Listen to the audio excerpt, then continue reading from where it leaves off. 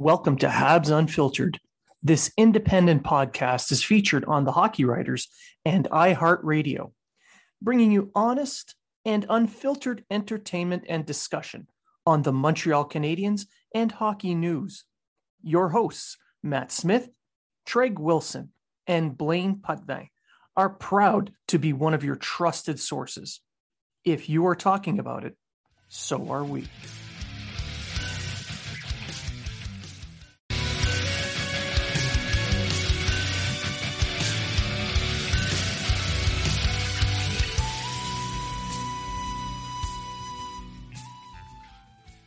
Welcome to Habs Unfiltered. This independent podcast is featured on the Hockey Writers and iHeartRadio, bringing you honest and unfiltered entertainment and discussion on the Montreal Canadiens and hockey news. Your hosts, Matt Smith, Treg Wilson, and Blaine Putvin, are proud to be one of your trusted sources. If you are talking about it, so are we. Be sure to go to habsunfiltered.net to check out all the great giveaways, all the great sponsors, all the promo codes for each sponsor to save you money on amazing products. Welcome to Habs Unfiltered, episode 250. I am your host, Blaine Putvin, and I'm joined now by my co-hosts, Matt Smith. Good evening. And Treg Wilson. Evening. So, how was the week? Busy. Busy? Yeah. Also busy. Did a bunch of training that I already actually received. Always the best. So I came into work for nothing. So other than that, fantastic. You have to do this training. I already have it. You have to do it again. Okay. I was told that the qualification had split into separate quals, and instead of grandfathering me over, they were just like, "Oh, you can redo the training." And then I told that to the assessor, and the assessor was like, "That's not actually the thing." So it was a refresher. Let's just call it that. Fair. Yeah. So are you prepped for your move, Treg? Well, I have my condo. I have everything ready. I just put my claims in for my first and last month, so I'll be getting that money back, and I'm ready to go. Yeah, I just got to pack, I guess. That's about it. And for one of our friends of the show, former guest, and one of our loyal listeners, Scott McCarthy, if you want the beer, you have to help Treg move. Right. It's going to be, he's probably right though. Probably is only going to be 3 bags. I'm not I don't have, and I got my, my PlayStation, my computer, and all that kind of stuff. But the essentials. I mean, you need someone like a Batman. You need someone that'll go get the stuff, bring it up, unpack it neatly, maybe iron some stuff. Yeah. You want a couple of cases of free beer, got to earn it. That's right. I don't give this stuff away for free. It's not like our healthcare system. It's not actually free. You do pay for it somehow. In some way, somehow. All right. So this is our 250th episode. We've been doing this for, I'm surprised we're still doing this, to be honest. Enough people seem to like us. So yeah, all our moms. Yeah, pretty much. We have a lot of moms. Sure. Yeah, this is our 199th show as an independent podcast. So that's a big milestone coming up too. So thank you to everybody who's been listening and clicking and interacting. We're still around because you guys still listen. They like us. They really like us. But on to the show. It is an Easter Good Friday episode. For those who celebrate Easter, happy Easter. For those who celebrate Passover, happy Passover. For those who celebrate Ramadan, happy Ramadan.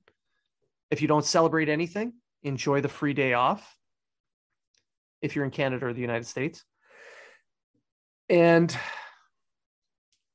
I want to pass on our best wishes and best of luck to Canada's Invictus team, who who have gone to The Hague to compete in the Invictus Games. So go Canada, go. Now, on to the show. We're going to do a little bit of an around the league. Ryan Hartman of the Minnesota Wild was fined $4,200 for flipping the bird to Evander Kane, which is something I think everybody in the NHL wanted to do. I mean, fans alike.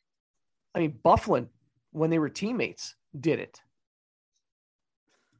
openly. Well, there was a GoFundMe page, I guess someone put out to. Yeah, a Wild fan found his Venmo account, and then actually that Venmo I just read online, that Venmo was fake. Someone trying to get money off it. What happened was people were sending the Minnesota Wild money to help him pay for the fine. Yeah. And he decided he's going to use it to the Minnesota Children's Hospital. That's right. Because he can, he said, I can pay this myself. It's not that big of a deal. But anyway, so he's going to, until 7 p.m. tonight, I'm assuming Eastern time or whatever Minnesota time is. He's going to, whoever sends him money, he's going to give to the Children's Hospital. But I just read that because I thought that too, Blaine. And I just read on Twitter there that that was a fake account. The name's not even spelled right. Yeah, So, I wasn't sharing any information. That's just what I heard. I heard Venmo. Yeah. Anyway, the fans were sending him cash. He's going to give it to charity. And that's kind of tracks with what hockey players normally do. Except Evander Kane. And his ex-wife donated to the cause. That made the news. I thought that was perfect. I liked Hartman's comments too, where he said, Evander Kane said it took 5 of them to come and take me down or whatever. And Hartman kind of said, yeah, because no one else would help stick up for you. No one on your own team would stick up for you. So it's kind of true. I don't know. If you got talent, you can do whatever you want. Doesn't matter. But. And he's had plenty of opportunities. He keeps getting second chances, third chances, 12th chances. It's all about putting the puck in the net. Yep. So good for Hartman. Good for Kane's ex-wife. I mean, I laughed at that one. And good for the Children's Hospital in Minnesota. That's right. All right. From there, the Canadiens, the Laval Rocket, have signed Owen Savory, a goaltender of the UMass Lowell, as a free agent to a professional tryout contract. So he's going to be joining the Laval Rocket here in the next couple of days. For those who don't know, Owen Savory was a semifinalist for the Mike Richter Award, which is the top goaltender in the NCAA. He has a 1.93 goals against average and a 926 save percentage this year with UMass Lowell, who did make it into the Frozen Four tournament, but just, they lost out.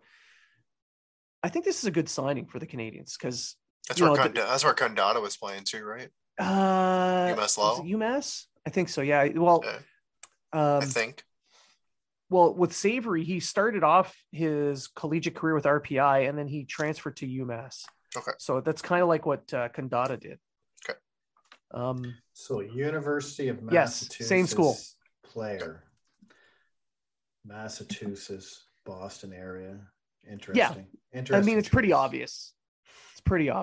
But with McNiven gone, this, if this works out, he could fill in that role that McNiven had as filling out the tandem in Laval. Because I know Kevin Poulin is doing a good job down there right now, but he's not signed to an NHL contract. So if Savory does well, maybe he gets an ELC, maybe he can fill in that hole in the system, because I know everyone has this hard on for keeping Montembeault in the system, but I don't think there's any plans on keeping him.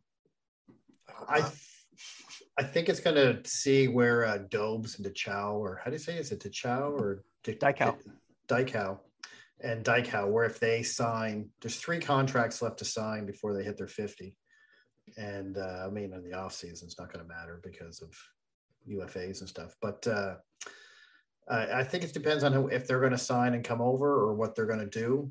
And this is a good insurance in case they both, maybe they could sign and stay in Europe for the year as well. So, yeah, I don't think either one are signing. And even if they did, like you said, I don't think they're ready to come over. No, they're not yet. They just got drafted last year. But, it's good sign. It's a PTO, so it could work. It may not work. Yeah. Well, it's a tryout. And it's kind of a weird time too, because I mentioned off the air there to you, Blaine, if Price is coming back, that means Primo's going back down. Kevin Poulin and Primo have been a pretty good tandem right now. It's not saying this guy can't go down to the Lions and play for them, but Poulin's actually played. Honestly, Poulin's actually played better than Primo has. He has, and he's kind of turned that backup role into a 1A, 1B type situation. True. In Laval, so yeah.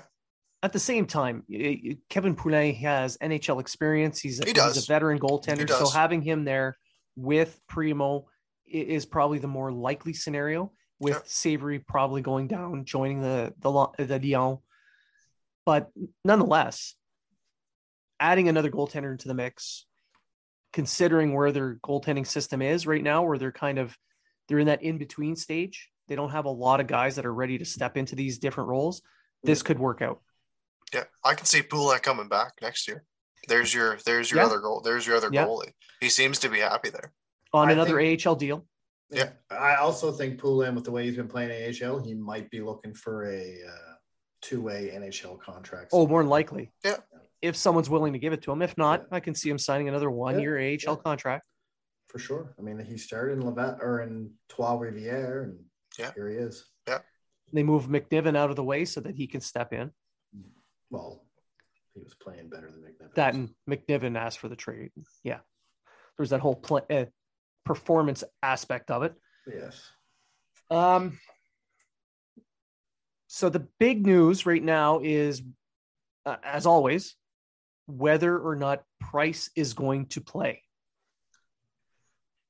If he does step up on Friday, as has been speculated openly by several members of the media, George Larocque said, guaranteed, bet your house this is happening.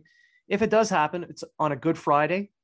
It's a couple days early for Jesus Price to rise, but it's Easter weekend. A Good Friday is when Jesus Price arrived in Jerusalem. That's right. And seeing as how Montreal is the Mecca of hockey, it would be the Jerusalem of hockey. Blasphemy. Yeah, whatever. According to Sportsnet, he's expected to play against Washington on Saturday. According to Sportsnet. Right. Yeah, Larocque says Friday. I think Friday too. I'd rather him play against a non-playoff team. I think it makes more sense because you're not playing them on a back-to-back. And you're going to have a more rested team. Yeah. On paper. Yeah, exactly. That is the more favorable setup for him. And considering he hasn't played all year, I would try to give him the best chances possible to be defended well. Yeah. I agree. I think Friday would be the better night to play him but we'll see. We'll see what happens. Absolutely. And according to, John Liu and Eric Engels, the whole crowd, Price has been practicing a solid hour every practice, hour and 10, a little bit more. That's a lot of ice time in a practice for a goaltender. He's really putting pressure on his hip and his knees. Apparently the last practice, and this is just based off last night's game and a little bit of coverage they showed of him practicing. Apparently he didn't give up the net to Primo. No. And he just stayed out there the whole time. So he's really pushing. He's really pushing to his limits to test himself, and it's showing that I think he's there. Yeah, he's done that a couple practices now, the last couple of weeks, where he hasn't given up the net. So Primo's had to go and kind of rotate with Montembeault and Allen, but now just Montembeault, I guess. But yeah, or go to the other pad and just skate around. Yeah. But one of the questions would be, why would he want to play now with 6 games left in the season? There's not a lot of time left. Why not just wait it out and, train in the off season and then play next year? I think he's just doing it for himself, show that he still has it in him. That's impossible. Players do not do that for themselves. They're selfless. I don't think a lot of people are saying, trade him or trade Jake Allen or trade this player. And I'm like, you look at what Montreal has right now in goaltending. Yes, we talked about some of their prospects. They don't have anybody that can come in right now and be the guy. Nope. Matt, did you see Montembeault play the other night? I did. Not last night. The night before, we made all them big saves and that After loss. giving up a goal. But listen, all right. Now you just hit my button. Okay. For anyone listening out there, just because Montembeault has one good game a month does not overcome the 4 bad games he has every month. Absolutely. I get it. Nice kid. What, 25, 24, 25 years old, something like that. He's francophone. He's that guy that everyone wants to root for. He's not an NHL goalie. He's a backup at best. He allows at least one bad goal in a game. The first goal against Columbus. We're going to get into that later. And the third goal too. Last goal. I'm just saying, yes, Montembeault makes some big saves. Yes, he has a pretty good game every once in a while. But it doesn't make up for all the terrible games he has. So get rid of this whole, let's get rid of Allen, get some assets because we have Montembeault. Let's get rid of, Price. Can Montembeault come back? No. Price needs a goalie who can play 25 to possibly 30 games if they need him to. That gives them a chance to win. And be reliable. Yeah. Not a guy who's just going to fill in. We hope he has his good game and he doesn't have his bad game tonight. Yeah. I think this whole thing with Montembeault is based off of expectations. Right now, the expectations for the team are as low as you can possibly have. Yeah. So everyone's just watching the games going, he tries hard. I like it. But the second there's an expectation for the team to win a game or compete for something, he pulls out games like that where he gives up a couple of bananas a night. They're going to turn on him. Remember Niemi? Yep. Exactly. When he first came in, Price went injured. He played great. Had that Tampa Bay game. I think they ended up losing in overtime, but he was just stellar. Well, guess what? It doesn't last. True. He had 6 games where he had like a .950 save percentage, and then he was lights out. Yeah, and then that was it. And that's Montembeault's the same way. He had a stretch, I think, in January where he was facing 40 some odd shots a game, and he was doing really well.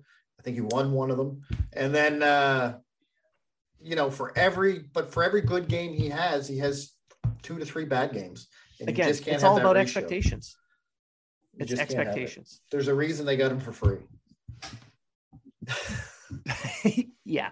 I know there's a lot of concern as well over if Price comes back and plays, the impact on the lottery.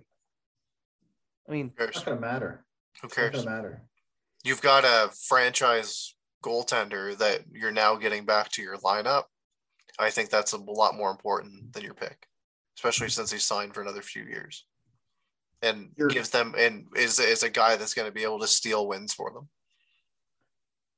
Maybe not. I mean, if the team is that bad in front of them. No, I'm not talking about this season. I'm not talking about this season. I'm talking about going into next season. So right now with this draft.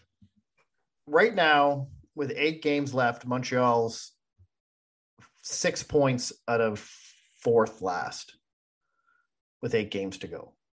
And they've been the hottest team of the bottom 5 for the past 2 months. Meaning they've had the best record out of the bottom 5 teams for the past 2 months. And they're still sitting at the bottom. And they're still 2 points ahead of the bottom and 6 points away from dropping out of the top 3. Which is not going to happen. That's just a tie for the 4th last. That's not to – so really they're 7 points from – well, they'll be in 1, 2, 3, 4, 5. They'll be in the bottom 5. 7 points to tie for the bottom 5. And they have 8 games left. So they basically need almost a point a game. Essentially, they're guaranteed a top 5 pick, even if a team outside the top 5 wins the lottery. Yeah. If they win all 8 games, they're only going to have 67 points. It still puts them 24th. Yeah. Yeah. Right. But so the majority of the teams they're playing, though, are playoff teams. So they're going to play the water. Yeah. So in order, these are their next games. They play the Islanders, Washington, Minnesota, Philly, Ottawa, Boston, the Rangers, and Florida. And right now, Buffalo, Ottawa, and the Kraken all have a better record or are playing better right now than Montreal is. Yeah. Well, look at Buffalo. Yeah. They handed Toronto their lunch. Owen Power looked amazing in his first game. But like Ottawa right now, Montreal's played one more game than them, and they're 9 points ahead. Ottawa's 9 points ahead. Yeah. Buffalo's played one more game than them, and they're 14 points ahead. And Ottawa also has 7 more wins than the Canadians have. There you go. The Canadians have the least amount of wins in the league. Yeah. So for anyone that's really worried, don't be worried. Price returning and playing even 6 of the remaining games. Because he won't play them all. He won't play them all. And I doubt he plays that many. Is not going to make a difference. They're guaranteed a top 5 pick in this draft. For me, this is just him proving to himself he can play. And if he can play in those games and he does well, we still have the World Championships coming up that he could go to and he can play in. And if he does well there, then maybe if he decides he wants to leave, and this is where Treg's latest article comes into play, because of the no move clause, if he decides, hey, you know what, I'd like to go somewhere else. By playing well over this time frame, it would prove to the GMs. Yeah. And it could make it easier for Montreal to move. Yeah. Because then Montreal can say, well, look what he did when he came back. This guy's still a superstar goaltender. We're not taking a bad contract for you to have him. You clear your cap space and we'll trade him to you. Yeah. Right? I mean, I think they still will have to work something out, but there's not going to be the return if he's ever traded would never meet the impact. No. It depends on who he goes to, and if he wants to go to a contending team, that contending team has to clear cap space, because I don't think there's a contending team right now that's, unless you go to a team that's close to that rebound. Like, I don't know who I hit my mic. But there's a handful of teams that would be considered contenders. And if he does move, he'd want to go out west, so it's closer to his wife's family and his family. And, there's all these things, right? So Colorado maybe could do it. Yeah, maybe. For me, it's going to be when you bring up the world the world championships, going off of Price. So obviously you'd like to see him play, but which other Canadians possibly could put their hat in the ring, like that might be able to say, I want to jump in and kind of continue my progression. Suzuki. I like to see it. Yeah. I like to see Suzuki. Maybe Caulfield for the USA. Yeah. Maybe Josh Anderson would go. Maybe Gallagher would go. Harris. Right. So Harris could play for Team USA. Mm-hmm. I mean, I can see Gallagher being picked for that. Yeah. Maybe Jake Evans. Maybe.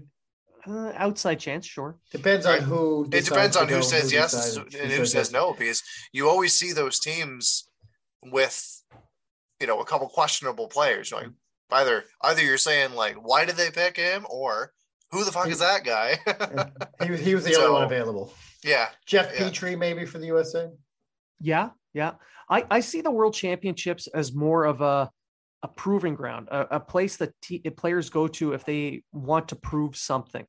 Well, obviously what they're going to do is they're going to ask Carey Price, and he's going to be like, no, I'm going to spend some time with my family. It was good to be back between the pipes. And maybe you should ask Sam. And then Sam Montembeault is going to win gold for him. And win gold, yeah. You heard it here first. With 7 straight shutouts.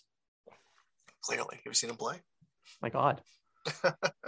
You know what? That's probably going to happen just so people can come back on my timeline on Twitter and say, "See, I told you Montembeau was fucking good." Oh, man. Speaking of the guy that dissed Charlie Lindgren for so long. You know what? Montembeau, Charlie Lindgren, same goddamn player, is going to go to St. Louis and win 4 out of 5 games, go undefeated, and everyone's going to think he's a superstar. That's right. No one's ever seen the two together. Just saying. Just saying. True. No, Montembeau doesn't lose his equipment when he's trying to make a save. So that's true. But let's pretend that Price does play well, does play through the World Championships, and other GMs are willing to take on the contract or make a trade for him in some fashion. Barring the return, let's ignore all that for now. Who could possibly step in? Treg, you did a whole article on this.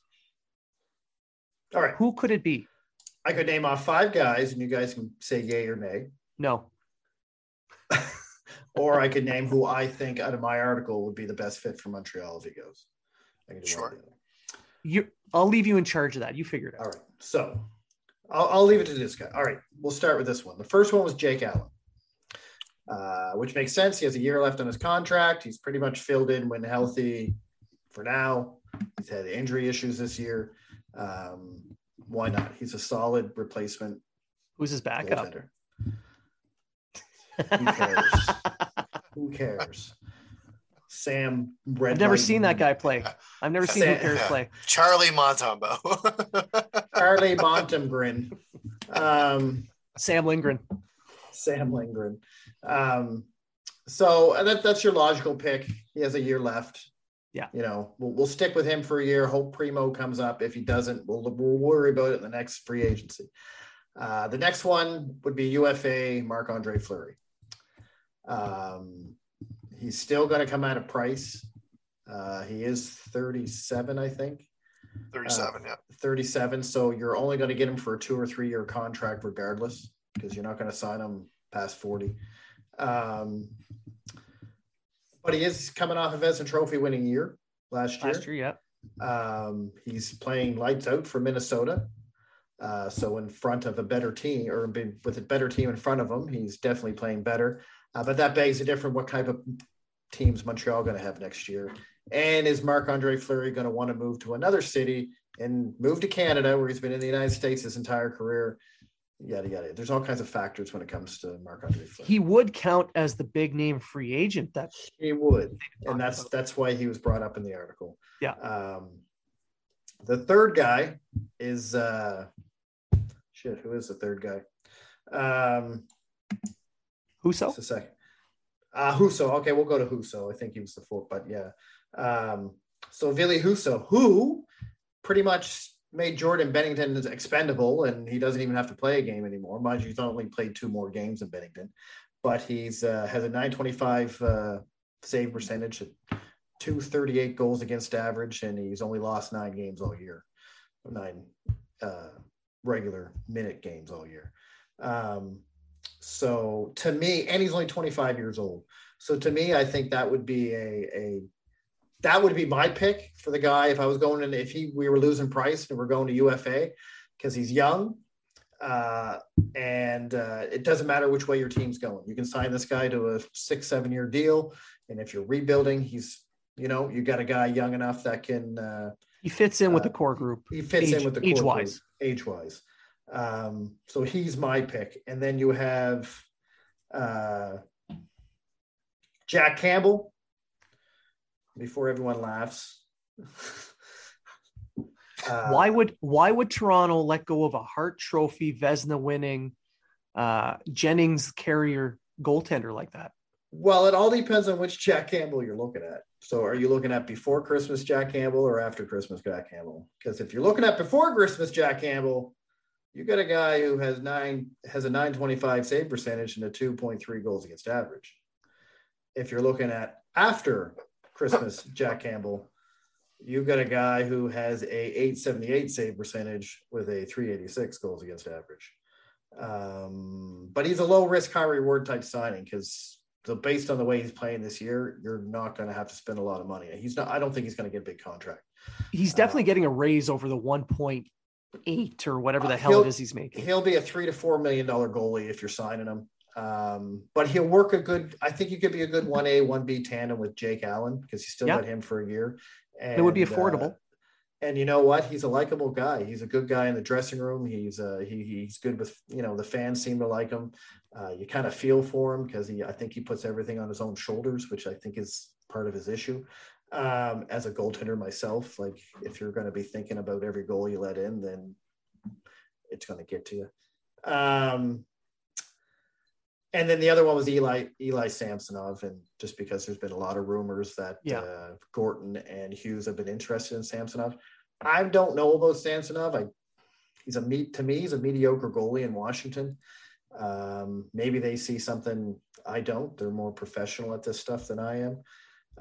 But that's the 5 that I have. My pick is Ville Husso. Matt, out of those 5, who do you think is the best fit for the Montreal, if Carey Price decides he wants to go? And mind you, it does say in my article, people, it does say in here, before you go on about his no move clause and we shouldn't get rid of him, it clearly states that he has a no move clause and it'll be his decision whether he wants to go or not. So just before anyone starts biting my head off here. To be fair, if you read the entire article and get to near the bottom, the ones TLDR.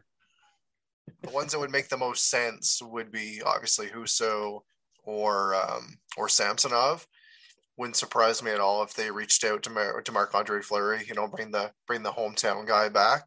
And I'll throw another one in there, just kind of out of nowhere. Darcy Camper, he's going to be UFA as well. He is, yeah. I had him. He was on my paper as one of the goals to put in, but I didn't use him. I mean, if you're going to ignore his injury history as well, if you're not concerned about that, then absolutely. Yeah, but obviously that's obviously playing. Like he's had some good years. Yeah, even playing in front of some shitty teams.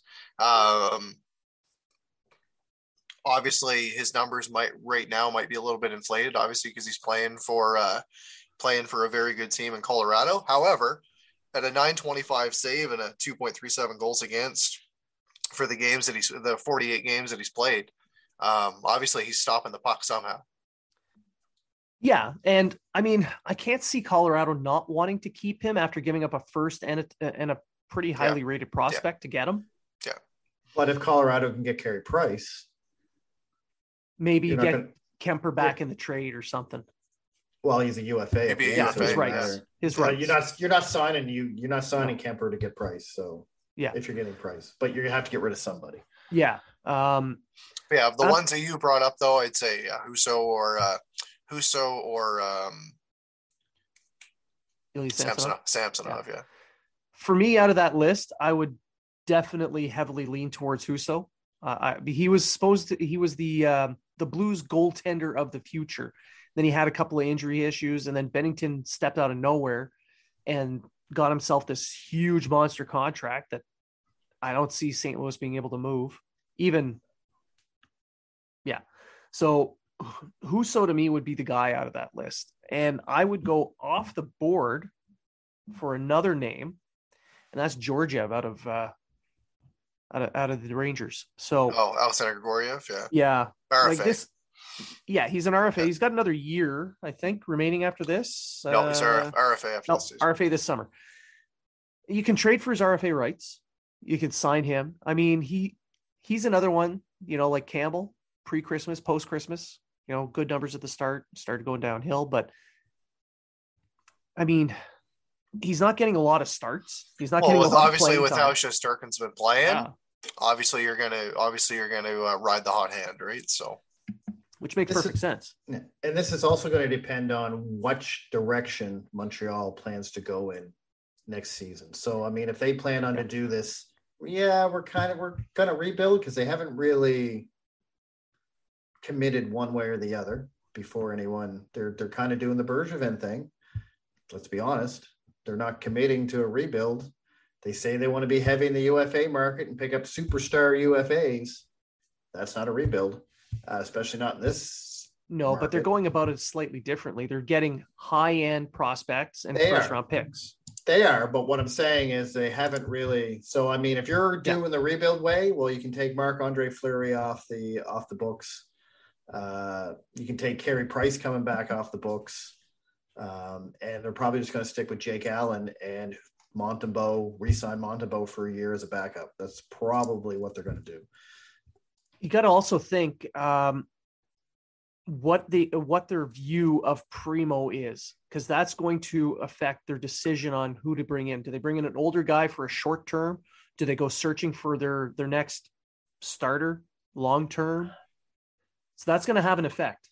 My opinion on Primo, and I wrote an article a few months back on the Canadians' goaltending prospects, is I think he's going to drop, and I don't think he's going to be the future of the Canadians that everyone thinks he is. He's also another guy that they're going to have to sign to bring back. Yeah, he's an RFA this year, sir. I think they do sign Primo. I think so. I think so too. They will sign him, but I think I'm not saying he was developed bad. I'm not saying he's just not done developing yet. He's just not done developing, and I think he needs another year or two. So if that's the case, signing a guy like Fleury for 3 years is almost perfect. Because in Fleury's last year, you have Primo up there, and you have Fleury mentoring Primo for his final season. And but signing Husso means you're not expecting him to step up. Exactly. Signing Husso or Darcy Kemper, or is Darcy Kemper still in his 20s, I believe? No, he's early 30s. Is he early 30s? Well, still, even if you sign Kemper, you're not,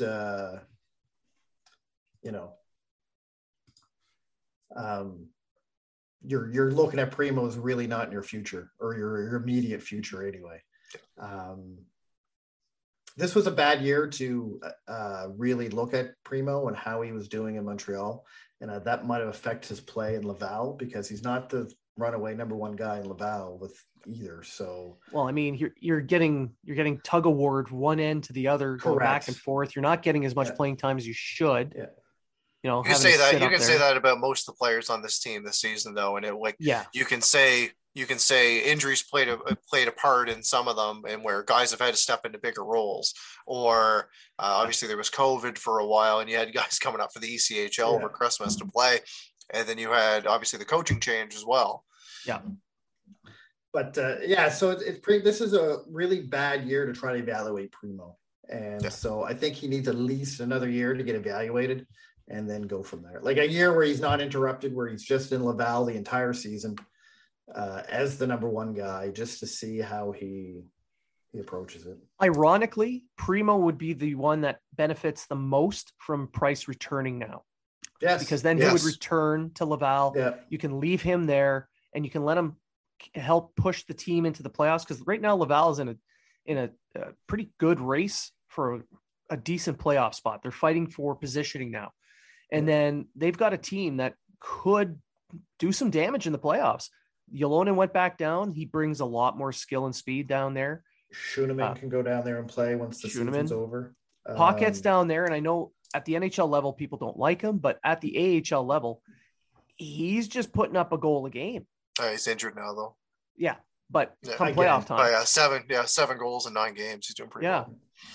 Schneider just came over from New Jersey, who's a great AHL player and doing well for them. For me, it's been Harvey Pinard down there. He's just been on a tear lately. He's got 49 points now. Yeah, he's on a tear. Their defense, I mean, Emil Heinemann's there now. Luke Kandata just has shown up. The Heinemann's defense injured, so. Yeah, but he's down there. I know it's almost the end of the season, so, Joel Tisdale injury watch is on. Yeah. Unfortunately for him, right?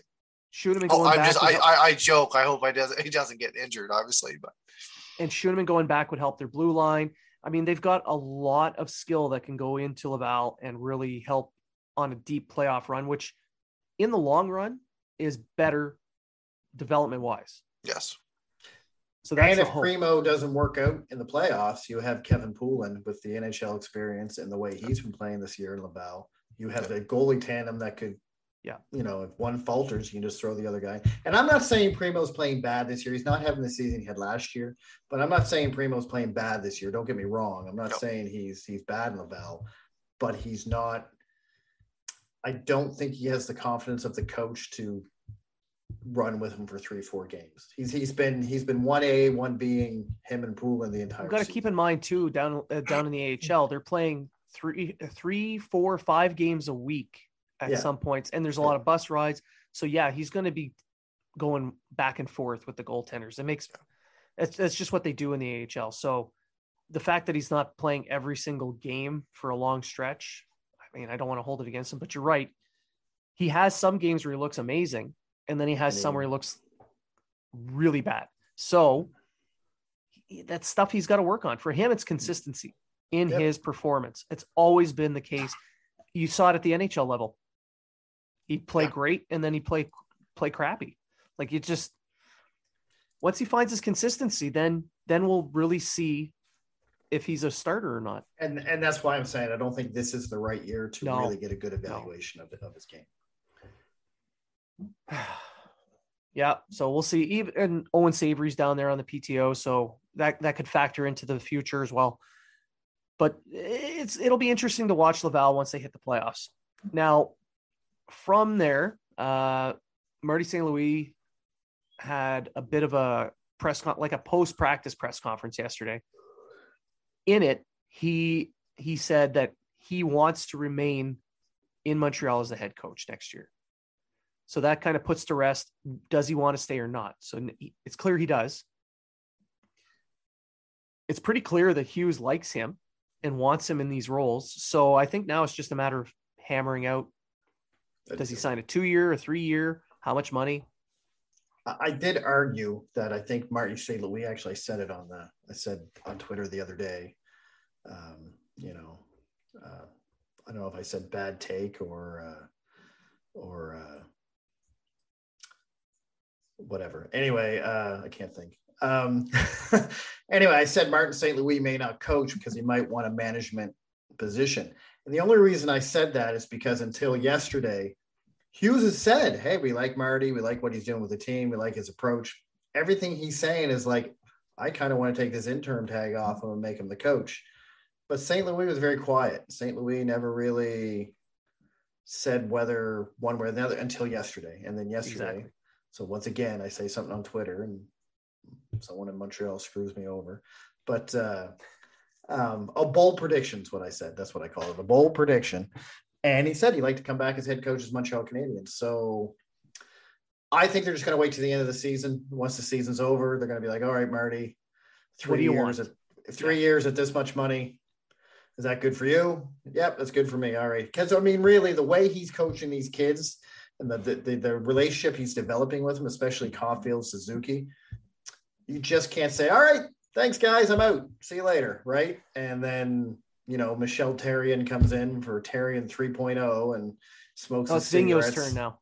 Smokes a cigarette, stares at them, and doesn't say anything and saying, he's associate. He'll be the associate coach. Yeah. It'd be Vino with Therrien and Julian as assistant coaches. Which brings us to the game against the Blue Jackets. Now, you talked about the youth. We'll get into how some of them looked in the last couple of games. But the Blue Jackets game, nobody looked good. I mean, it was the first game under Marty St. Louis where the team just did not look into it. They weren't engaged whatsoever. No. I thought Ryan Poehling had an excellent game. I think he was the one and only. Yeah. Well, I mean, Suzuki on and off, but Poehling from start to finish was probably the only Montreal Canadian to show up. I thought he had a great game, really, especially that defensive play on the breakaway where he got back. Oh, that massive back. The speed. Yeah. The speed needed to make that back check. Actually. It surprised me that he caught up to him because what's his name? The guy on the breakaway. Forget his name, but he's not a slow skater. He had a massive lead. Yeah. And he took his body out and stole the puck right from him. His tip end goal was good. He was getting power play time, and he looked good on the power. Although the power play looks terrible. Huffman got to come off the point of that. You got a quick quarterback in that power play. If they're going to play 5, they've got to. They can't quarterback. He's got to go on a fade. He's got to go on a dot. He has to stand on a dot. And that's. I know the dot he can stand on. It's the one in the dressing room. I'm with you, Blaine. I'm so tired of Mike Huffman that it's not even funny. Like, all plays go to die on Mike Huffman's stick. It's just you pretty much put Petrie there. It's the same thing. But with Paling, back to Paling, on the power play, that net front presence, that's something that, it's kind of hit and miss with the Canadians. You can put Dvorak into that bumper position with Paling right in front of the net. I mean, I know they've tried Anderson there, but that's not Anderson's forte. He's just a big guy, but his strength. They're really missing. They're missing Perry right now in that position. Well, they got to find another way of doing it. I don't see them fixing the power play now. It's more of they're going to have St. Louis is going to have to come up with something in the off season. But yeah, the thing for me in that position, like Paling isn't bad in that position. We saw Anderson a little bit into that position. For a guy, he's not. He shows flashes, and that's Armia. Armia is a big body, and he's hard to move off the puck, right? But what I'm getting at, that move that I'm talking about that Perry did, that Perry did. Yeah, he does that spin and go. That is an ideal move for a guy like Armia because he is hard to move off the puck when he's engaged. Right?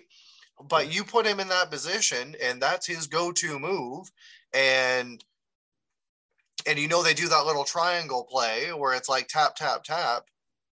It might be a guy to put there. He's going to make a better pass than, say, Paling would. If you get a guy in that center spot or in front of the net that can really, like Perry, that can really sit there, you kind of open up the lane for Caulfield to take a shot. Or Suzuki. Or because that defenseman, because right now all they're doing is pushing out to Caulfield, and he doesn't have a shot. Yeah. That's all because the defenseman's like, well, I'm not going to worry about these two guys in here. Yeah. You know what I mean? Because you need more than one weapon. You need more than one option.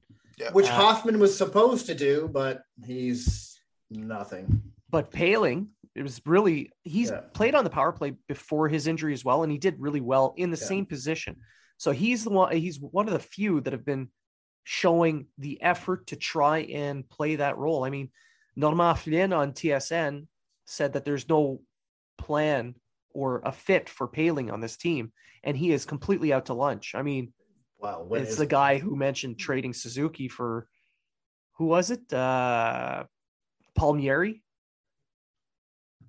No, yes, Palmieri, yeah.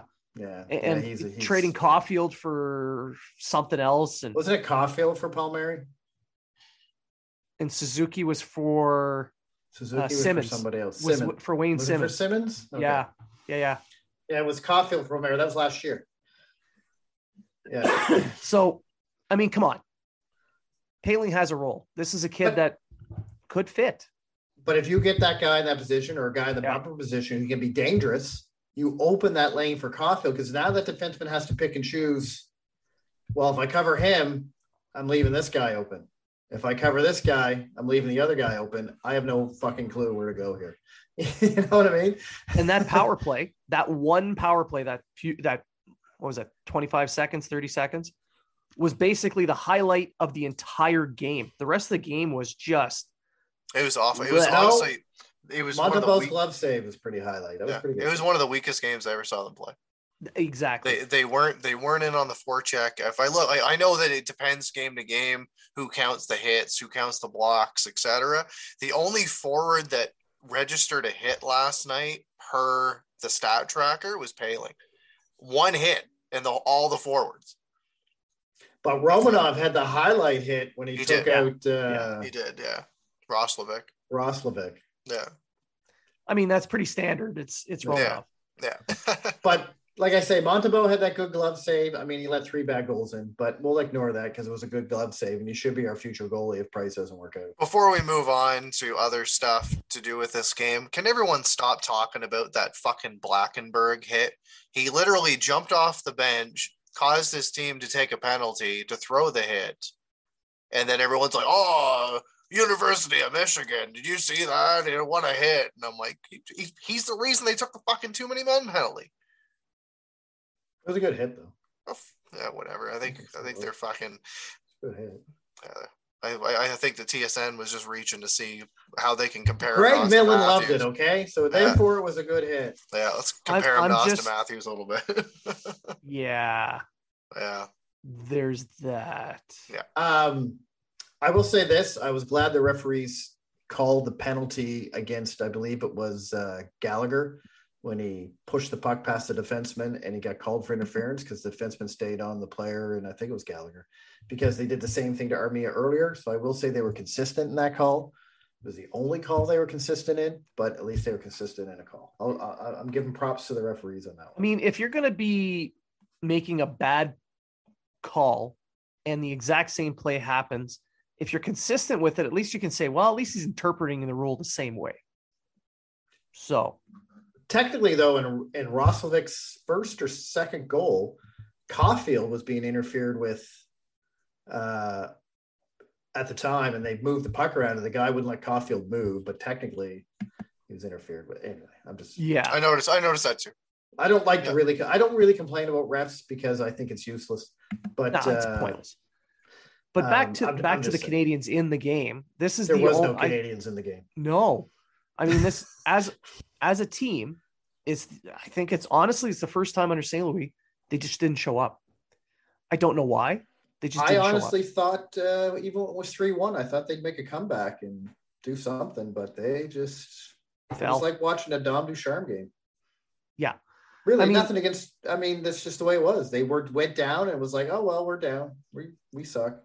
Considering the year the Canadians have had, to have finally given just that one stinker of a game to St. Louis, it's taken a long time.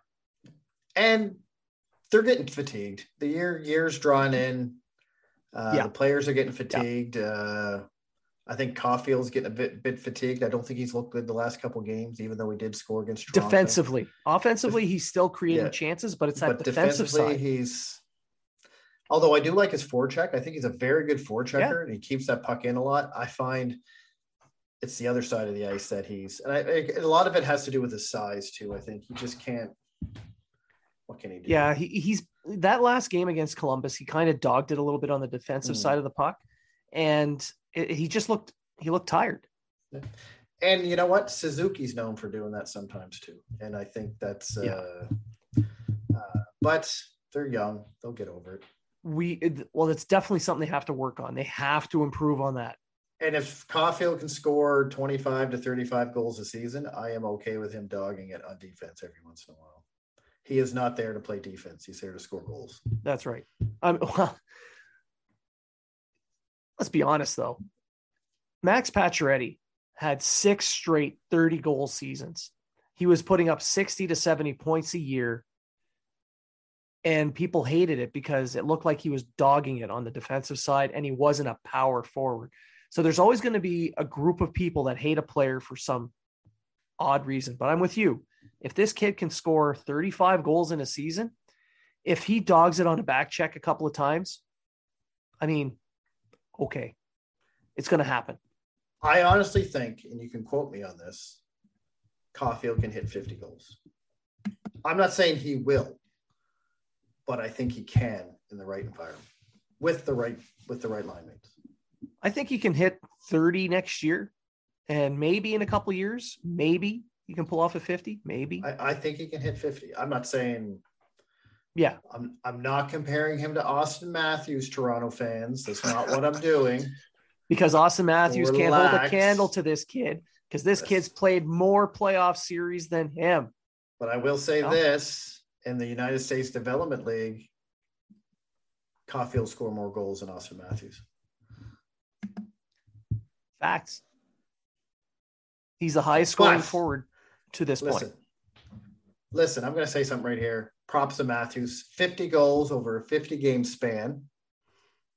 I see what you did there. 51 to be exact. Good for him. That's a feat that's hard to break. He's probably going to hit 65 goals this year in 82 games, which is another listen, I'm never taking anything away from Matthews. I don't care. But please stop thinking everyone's trying to compare Caulfield to Matthews, because nobody's comparing Caulfield to Matthews. Absolutely. Or any other goal scorer to Matthews. Or any other goal scorer. Or anyone to Matthews in general. Matthews is Matthews. And also, I'm kind of tired of hearing that Matthews is the best goal scorer in the league. Alex Ovechkin's right there. Alex Ovechkin's 38 years old and has 49 goals or 47 goals at 38. And he hits like a fucking Mack truck and actually plays defense. And he takes just as much shit on the ice as Austin Matthews does. Yeah. Except he pushes back. Yeah. Svechnikov, and he has a cup. Knock your ass out, right? And he's won a cup and made it past the first round a couple times. But I agree with you. I still think Ovechkin's the best goal scorer in the league, only because he's still hitting 50 goals at 38. You know what I mean? And he's not just a goal scorer. He's like Matt said. Yeah. He's physical. Yeah.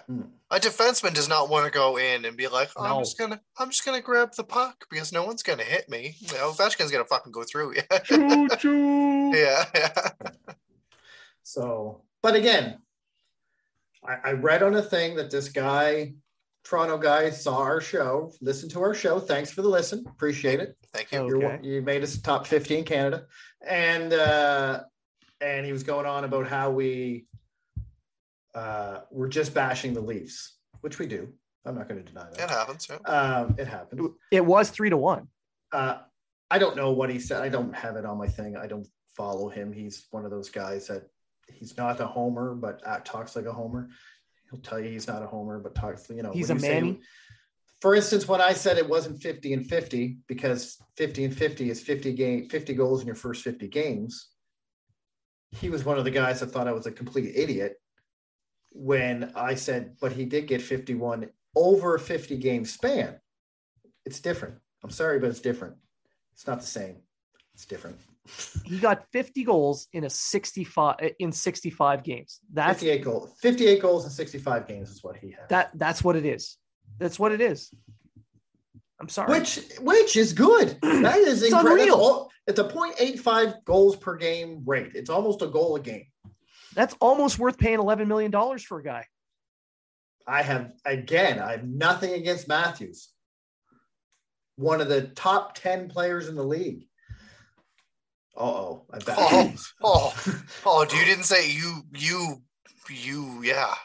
Monstrous. Oh, yeah. Anyway, the only thing I don't have anything against the player. It's the coverage. It's just the constant fellation of this one player for the simple fact that he plays on that one team. It's like when I mentioned Huberdeau. Yeah. Why are you bringing up Matthews? Because he scored his 50th goal on the same night Huberdeau broke the record. That's why I'm bringing up Matthews. It has nothing to do with the fact that he plays for the Leafs or anyone else. If it was McDavid and they had 14 articles about McDavid hitting 50 goals and one little tiny paragraph, oh, by the way, this Canadian kid broke this left wing record. Yeah. Right? I would have said the same thing. Why are you making 15 stories about McDavid's 50th goal that we all knew he was going to get anyway? And you're not making a big deal out of this guy. Oh, because it's in Florida. It doesn't matter what team he's on. It is a record that was broken. A 20-some-odd year record. When Matthews broke the Rick Vai's Toronto record, make all the stories you want. That's a big thing. That was huge. Thing. That was huge. Good for him. Write 15 stories about it. I get it. I get that. When he hit 65, write a bunch of stories about that. Because first guy to do it since Ovechkin in 08-09. Go write it. It's true. He's not getting there's a lot of players that aren't getting the recognition. The recognition they deserve. Huberdeau is definitely one of them. I've been an advocate for him the whole year. Roman Josi. Roman Josi is another one. Yeah. Hart Roman Josi is another one. Yeah. Who do you hear about the Hart? McDavid, Matthews. Who else? Maybe a bit of Shesterkin. Before a while ago. Now they're not even talking about Shesterkin. Yeah. But the Hart is the most valuable player to his own team. Correct. You lose Matthews off Toronto still makes playoffs. Yes. You take Josi off Nashville, what happens? They don't make the playoff. You take Shesterkin off the Rangers. Huberdeau, Florida's iffy. Yeah, Florida's very much iffy. so. Very much so. I think they still make the playoffs. But Josi, I think they still make it, but they're iffy. They're a bubble Josi team. right now, 87 points this year. And I know a lot of people are like, is it Makar? Is it Josi? Is it Makar? Is it Josi? It's Josi. It's Josi in my opinion as well. Josi can play both ends of the ice. Yeah, he is, and for 30 minutes a night. Yeah. Yeah. And these are the people. For me, My top three Hart guys: Shesterkin, Yossi, and Huberdeau. McDavid and Matthews aren't even in the conversation to me. Personally. I'd agree with that. Yeah. And I know the argument is, you know what? Even with Shesterkin right now, even with Shesterkin right now, he's still sporting a 2.09 with a 934 save percentage. Mm-hmm. It's not like, yes, his numbers have dropped in the last couple games. Those are huge numbers, and they're dropped. 934 save percentage is the one you're looking at. Like, when was the last time a guy finished the season with over a 930 save percentage? Like his last 5 games, 875, 955, a shutout, 885 and 833. So yes, those numbers have dropped a little bit, but the fact that the guy's still got a 934 save percentage, letting up just over 2 goals a game, good on the guy. And I said I would have him, Yossi, and Huberdeau as my 3. That's my 3 Hart Trophy guys. Yeah. Okay, now that we've been sidetracked, we're going to go back to the Columbus game. They played like shit. They play like shit, but I want to talk about some of the kids. like Harris. Harris, even though the team was playing like shit, he looked like a veteran player. He looked comfortable. He looked poised. He didn't play a ton, but he was able to take hits, take control of the puck, move the puck up ice. He did not look out of place. No. For me, if he quarterbacked the power play, yes, it was in college, but I would have thrown him in the position where Hoffman was struggling so bad. He couldn't at least give him an opportunity. Why did they take Weidman off the quarterback? Weidman was an excellent quarterback on that power play. Why did they take Weidman for these 5 forwards when Huffman is making it worse? The 5th forward's making the power play worse. Yeah. To me, this is St. Louis trying different things, trying to wake up Hoffman, trying to get him going, trying to instill something into him. Yeah. I don't think he has it. Like this year, Hoffman is not in this game. His head's not in it. It's kind of like Petrie, like Petrie needs that. He needs to be motivated mentally to be in it. He needs something to work for. And Petrie looked decent in that last game in Columbus because he got to see his family. Didn't he see his family in Florida? Was there an article out there saying that St. Louis told him to go visit while he was hurt to go? Because they were saying on the he was with his family when he got. They were saying on the show this is the first time he's seen his family in all this long, and I'm like, I'm pretty sure he's seen his family not too long. Anyway, back to Harris. He had 2 shots, 1 hit, and 16:33 of ice time. So, and he was an even. I mean, plus minus is garbage anyway, but he was even. He was even. Well, considering the fact that they gave up 5 goals, 3 of them even strength, the fact that he wasn't on the ice for any of them, that's good. Like he was boxing his guys out in front of the net. He was doing well in one-on-one battles along the boards. He was winning puck battles. He was protecting the puck, moving it up ice. He looked good. I think Gallagher looked good too.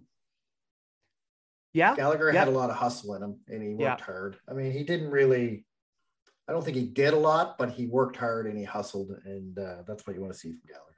I think St. Louis working with Gallagher is going to pay dividends come next season. He's trying to change his game so he lasts longer. That's kind of what he's trying to do. I think so.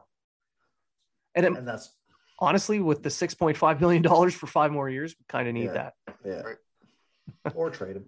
One or the other. If you can. I'll give a shout out to Suzuki. He went 83% on faceoffs. Which is good for him because he's usually around 30. So it's a position. Well, he's up and down. But it's a position he's getting better at. Dvorak was 69%. So nice. Yeah. That's my boy. He could have been 70, but he lost that draw just for shits on and giggles. Purpose. Yeah. Because he knew. Anything else out of that game? Montembeault sucks. That's what I got out of that game. Well, you mentioned that about 20 minutes ago. Yeah. Did I? Sorry. You have no idea the amount of messages that I got during that game that said the same thing. I'd also like to heap a little bit more praise on Suzuki. I mean, the kid's, he's got 56 points this year. It's his, that's a career high. He's on pace for a good 60. I mean, He's going to continue the tear that he's kind of on right now. And that's why I'd really like to see him, going back to our last conversation about the world championships and everything. I'd love to see him be there, play a top 6 role. I think it would be fantastic for him. And especially going into the big contract next season, because that the media is going to talk about him that much more. And it's going to be the important thing for me right now is getting the third on that line. We know that Caulfield works really well with them. It's going to be getting that consistent winger. Yeah. So you can have that consistent top line. You see a lot of the top lines in the league right now, and that's really what you have. You have 3 consistent players. Well, before the season's out, though, Suzuki's got 19 goals already. Yeah. So I'd like to see him get one more. Caulfield's at 18. If these 2 guys can finish with 20 goals on the season, considering how fucking horrible the start of the year was for the first 45 games, that to me is a massive, massive victory. Anderson could get his 20. He only needs 2 more. Yeah, exactly. And he's streaky, so he get his in one game and be done with it. So one shift. Yeah. But when you think about it, Anderson's on pace over an 82 game span for 25 goals. So if you're upset about the 5.5 million, I mean, it's 25 goals. Yeah. Well, if over an 82 game span, Caulfield's on pace for almost 30, but under St. Louis stats. So if you look at, if you just take what he's doing under St. Louis, Rim Pitlick's starting to come back to earth now with his shooting percentage. Yeah, he's definitely a bottom 6 guy, but he's a useful bottom 6 guy. He's a guy that I wouldn't mind seeing him. Just throw him in there with Jake Evans. Right, throw him there, or play him with Dvorak or something like that. Wouldn't have an issue with his problem right now is he's playing on a line with Huffman. Yeah, it doesn't matter. Oh, I think it's Evans, Pitlick, and Huffman right now, isn't it? Dvorak, Pitlick, and Huffman. Yeah. And I'm telling you, Huffman is pucks go to die on his stick. I don't know what it is, but I want to be clear here that on team scoring, it's Suzuki Caulfield 1-2 in points for the team. Yep. Lekkonen's still third, and Hoffman is still behind him. And Hoffman has played the same number of games. I'm hating on Huffman. You can't say he's third. No, Hoffman's not third. Lekkonen's third. Oh, Hoffman's behind him. Okay, I'm looking at the Canadiens website, and I have Suzuki, Caulfield, Pitlick, Anderson as the top 4 for points. Looking at points. That's what I'm saying, for points. But they don't have Lekkonen on here because he's not on the team anymore. Yeah, that's not right anyway. Because it's Suzuki, Caulfield, Anderson, Hoffman, then Dvorak, Weidman, Evans, Pitlick. Hoffman's still behind Lekkonen on points to this team. So, yeah, I agree. They need another line, another line mate for that top line. So, final thoughts, Treg. Final thoughts. I like Anderson on that line. If you can just be a little bit more consistent, I think he opens the ice for Suzuki and Caulfield, and they had that chemistry. I understand that St. Louis is trying to mix things up and try different players in different positions, and why not? You're not winning with the season, but I think that kind of hurt that chemistry on that line for when they put them back together. I liked Armia on that line too, so maybe like what you were saying earlier, why don't I think they need a big body with speed to be on that line, the speed to keep up with them. I will compare it to Michael Bunting with Matthews and Marner. The reason he's on that line is not because he's a great scorer or anything. It's because he's a bigger guy that has the speed to keep up with Matthews and Marner. And they're the same age. And he's 47 years old. So he gives them that fatherly, love. But you need that type of guy. I think Anderson is that guy. The problem with Anderson is he's terrible with the puck. So he's just basically a skate and shoot type guy. So if you can get an Anderson type guy who can pass as well as he can shoot, then I think the draft's coming up. Retrieval kind of guy. What's that? A puck retrieval guy. Yeah. So, the draft's coming up. You have that Czech guy, Savlovsky. The Slovak, yeah. Yeah, the Slovak. I think he would be a good fit on that I think line he would once be a he's perfect drafted fit by for that Montreal. What about you, Matt? What are you thinking? I'm thinking if they don't draft him, they are going to bring in Sherbrooke, Quebec native David Perron in the offseason, and that's going to be the guy that's going to be on that That's a good point because he is a free agent. There's a big name signing. There you go. Yeah. That probably wouldn't cost more than $6 million. A guy that's 33 years old, he'd be 34 at the end of this month. Might be something to think about. They always seem to. The rumor always seems to go around him, and then he's like, I'm going to go to Vegas. I'm going to go to St. Louis. So I'm going to go back to St. Louis. So my final thoughts, really too bad for a guy like Allen to be out now for the rest of the year with a groin injury. The guy gave it his all this season in a shit year. He never gave up on the team. He never gave up on the play. He never gave up, etc. He spoke his mind. Whatever ends up happening to him, if he stays, if he goes, I'm happy that he's been a Montreal Canadian. And is this a New Brunswick thing? Yeah, I was just gonna say, Yeah. you New Brunswick guys are always. I'm getting to other players as well. He's just the one. The first one on your mind from New Brunswick. So obviously I'm going to talk about him first because they all know each other. We all know each other. Exactly. But yeah, good on him. It's very unfortunate that he got injured, but hopefully he'll come back healthy next year, be the backup to Carey Price. Drouin now out for the year with wrist surgery, and unfortunate for Justin Barron as well is going to be out for the rest of the year. That was a terrible game to go. Scores his first goal, and a beauty goal it was. That's right. And he was playing really well. Well, the thing is he would have been a really good weapon to go down to Laval for the playoffs, and now he was eligible to go. Yeah, and now they're going to miss out on that. So unfortunate for him. But small sample size. I thought he played well. He'll be at training camp, and he'll push for a position. Yeah, I'm looking forward to seeing him train out here this summer. Yeah. Him and his brother, that monster, scoring all those goals against Montreal. Yeah. Hey, you want to score Want to score your first goal, get your first point, get your first shutout, play the Canadians. Well, the Habs are all about firsts. Yeah. 2 guys didn't score their first goals last night. One got an assist though. Yeah. So he did get his first point. Bastards. Yeah, for me, final thought, I don't really have any. I just want to, again, thank everyone who has been sticking with us through all this time on our podcast, sending in ideas, sending questions, interacting with us online, and keep clicking, keep listening, keep telling, keep us honest, keep sending those comments in. We love the interaction. I'm just really surprised that we've gotten to 250 episodes, and I'm really proud that we have too. I'm very happy that I've worked with you guys now for 5 years on this show. 2018 for myself. We started. You and I started together.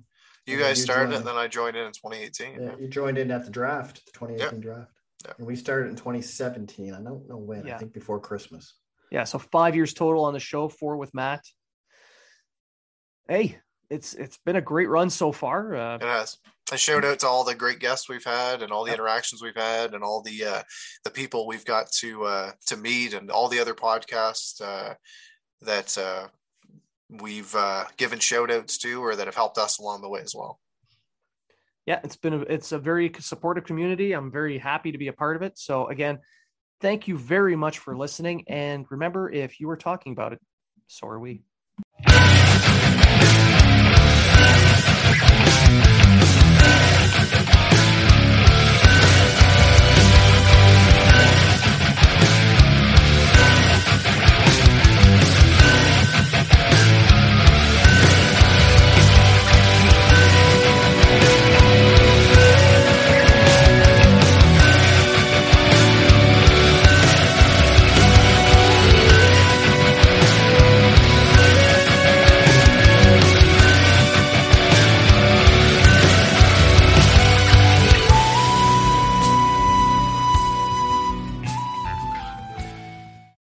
The Podcast Super Friends is a monthly meeting of 5 podcast producers.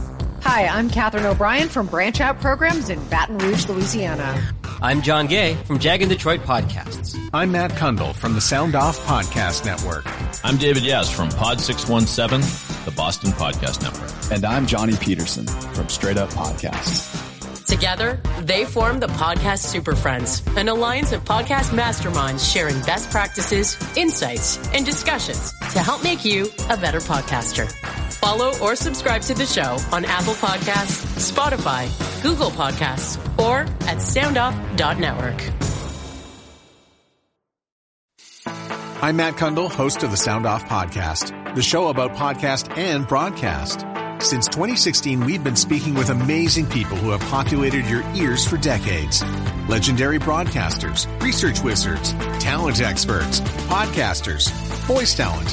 Almost 400 stories, all for free. Subscribe or follow the Sound Off Podcast on Apple Podcasts, Spotify, Amazon Music, or at soundoffpodcast.com.